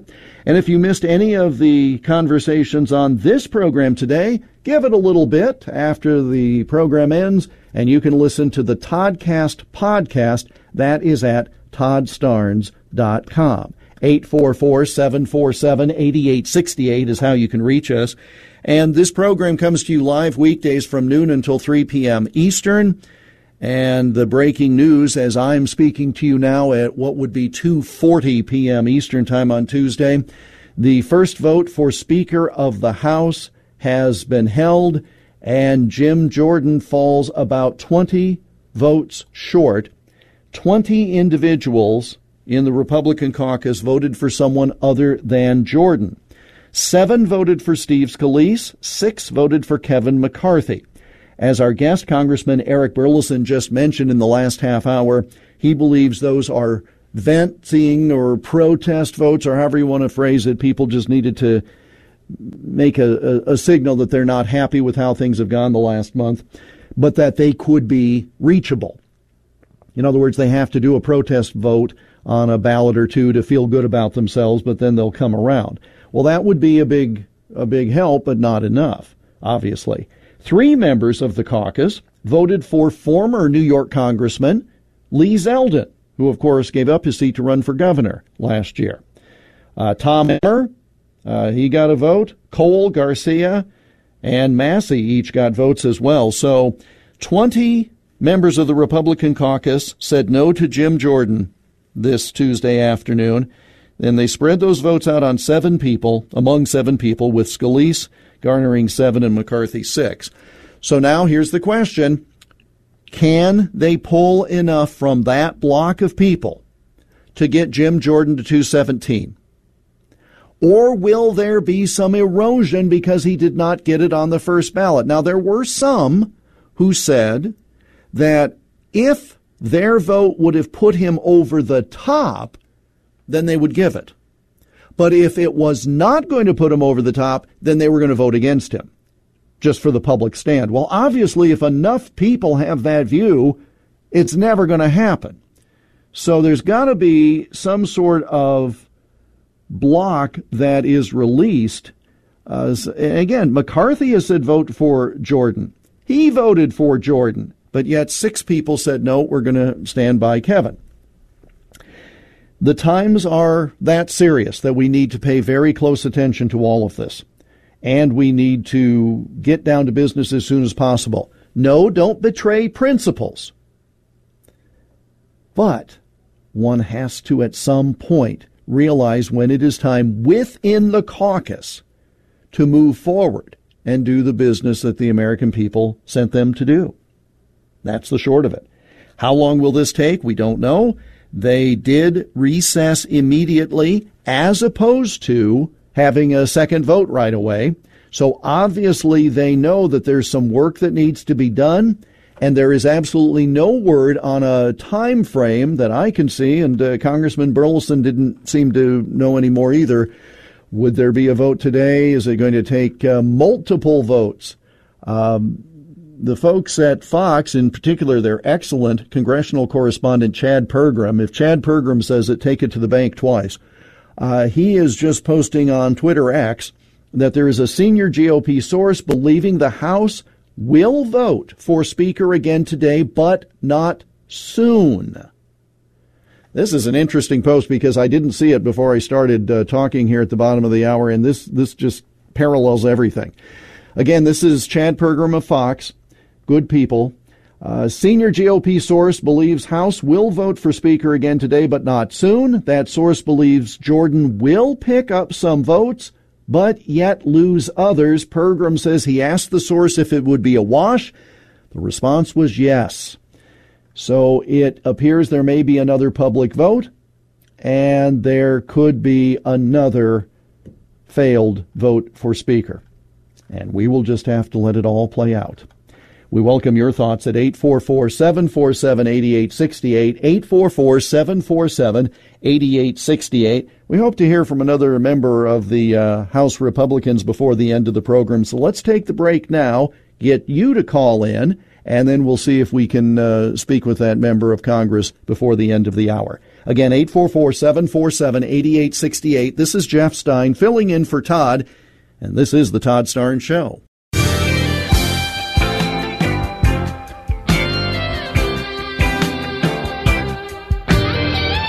Welcome back. Final segment of this Tuesday edition of the Todd Starnes Show from the Liberty University studio. Jeff Stein filling in for Todd today.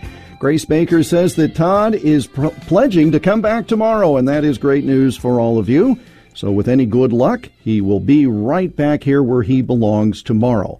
And I appreciate Grace and Dylan and everyone for their outstanding efforts to help me along getting through these 3 hours the last couple of days. Hopefully Todd will be able to be back tomorrow. That is the plan, and I know we're all pleased about it. 844-747-8868 is how you can join us here in the Liberty University studio.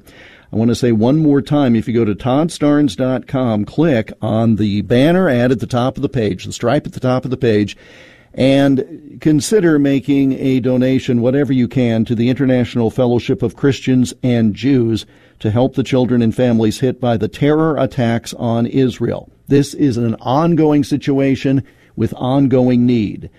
toddstarnes.com, click on the Israel at War stripe at the top, or phone your donation, 800-514-5577. That's 800-514-5577. So the way things stand now, the President of the United States will fly to Israel and be there with Israeli leaders tomorrow. As we've talked about on this program today, don't know what the agenda is, don't know what he can actually accomplish given the inconsistent signals his administration has sent. The other summary point at this juncture at, I guess it's 2:50 in the afternoon on Tuesday Eastern Time, the House conducted a vote for Speaker. Jim Jordan was short. 20 Republicans voted for someone other than Jordan. They're going to have to close that gap. The reporting that we currently get is that another vote will be taken at some point today, but not soon, and that Congressman Jordan is trying to put things together. This now from a spokesperson for Judiciary Committee Chairman and Speaker nominee Jim Jordan. The spokesperson's name is Russell Dye, and he is saying that the House needs a speaker as soon as possible. Expect another round of votes today. It's time for Republicans to come together. And one of those Republicans who is a supporter of Jordan is Congressman Bob Good from the 5th District of Virginia. Congressman Jeff Stein filling in for Todd today. How are you, sir? Doing great, Jeff. Thanks for having me. All right, you may have heard the recitation or the summation of where I think things are. Where do you think things are, and what can we expect on this speaker vote? Well, I'm pleased that Jim Jordan was able to get 200 votes today, while I would have preferred if he got 221. But I'm pleased that he got 200 after getting 152 in the conference on Friday. I think that reflects the widespread appeal he has, the progress that's been made. Obviously, we have a conference that's difficult to get 221 votes, or for that matter, 217 on anything. But Jim Jordan, I think, is the person who most reflects the conservative center of the conference and can appeal to both sides, as evidenced by him getting 200 votes on the first ballot as a first-time speaker candidate. And my hope is that we'll have a second vote today and that he'll get that 217 that he needs. I reminded the audience of this earlier, but on the first vote for Kevin McCarthy back in January, which seems like forever ago, he got 203. That was on McCarthy's first vote. And so, again, getting closer and closer with the Jordan vote. Now, do you anticipate any slippage, or is it all gain at this point? How solid is the core that voted for him today so far? Well, I can't speak for the 20 who voted against him, of course, and I wouldn't try to. However, what's very different from January, we were, the 20 of us who, over the course of the 15 votes, voted against Speaker McCarthy, we were feeling the pressure of voting against our party majority. However, we were hearing from constituents in the base of the party and the grassroots who wanted us to vote against the presumptive speaker, against a very unpopular leader of the Republican Party. The dynamic is totally different this time. So these individuals are sort of swimming upstream, not only against the 90% of their party who voted for Jim Jordan, but also their constituents, the grassroots of the party, the base Republican voters who very much want them to support Speaker McCarthy, Speaker-designate Jordan, and want him to become Speaker. And they want, after 2 weeks, they want to get that speaker in place so we can begin to pass our spending bills and do what they elected us to do. And I think they believe Jim Jordan represents a commitment to doing what the American people gave us when they gave us the majority last November. Virginia Congressman Bob Good joining us on the Todd Starnes Show. Jeff Stein filling in for Todd. We've got a couple of more minutes with the congressman before the end of the program.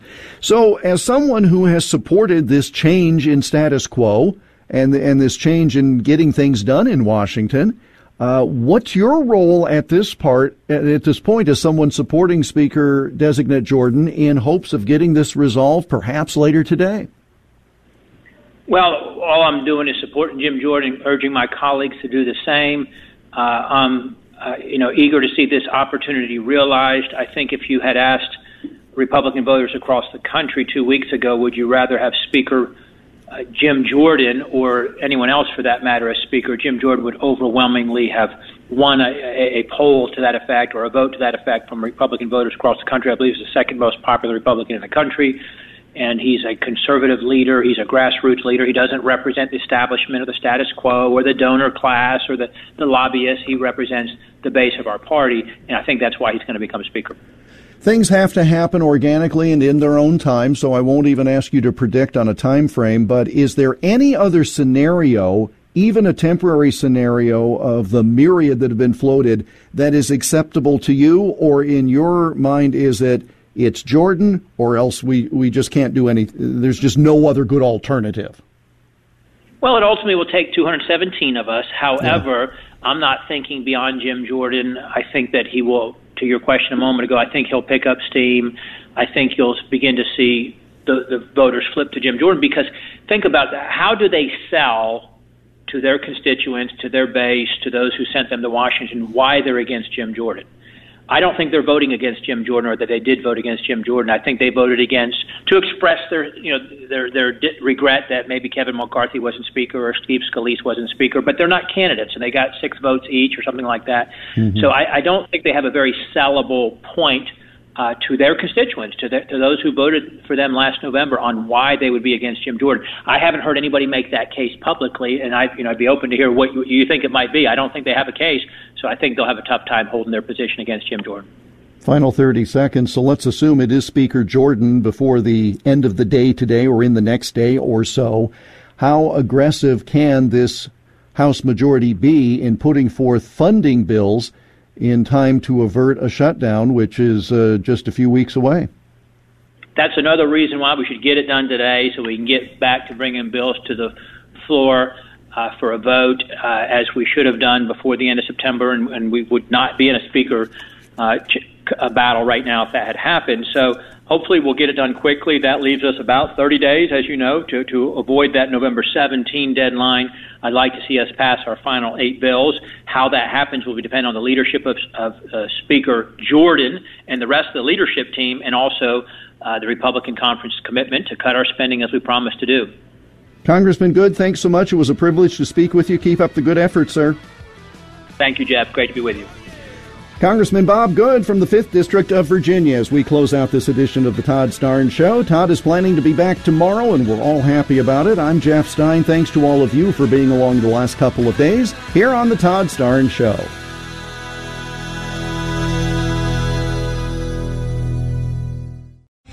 3-star General Michael J. Flynn, head of the Pentagon Intelligence Agency, knew all the government's dirty secrets. He was one of the most respected generals in the military. Flynn knew what the intel world had been up to. He understood its funding. He ordered the first audit of the use of contractors. This set off alarm bells. The explosive new documentary, Flynn, Deliver the Truth, Whatever the Cost, uncovers the facts behind this scandal. Flynn told the truth. He was the most dangerous person for Donald Trump to hire. I find out the worst enemy that I'm going to face in my life is right here in America. They took my assessment and they wanted me to change it. And I was like, I'm not changing it. They had to get rid of Flynn. With in-depth interviews, archival footage, and never-before-seen personal records of the man behind the headlines. I just felt like I was drowning. Flynn, Deliver the Truth, Whatever the Cost. Available now. Watch it today. Go to salemnow.com. salemnow.com.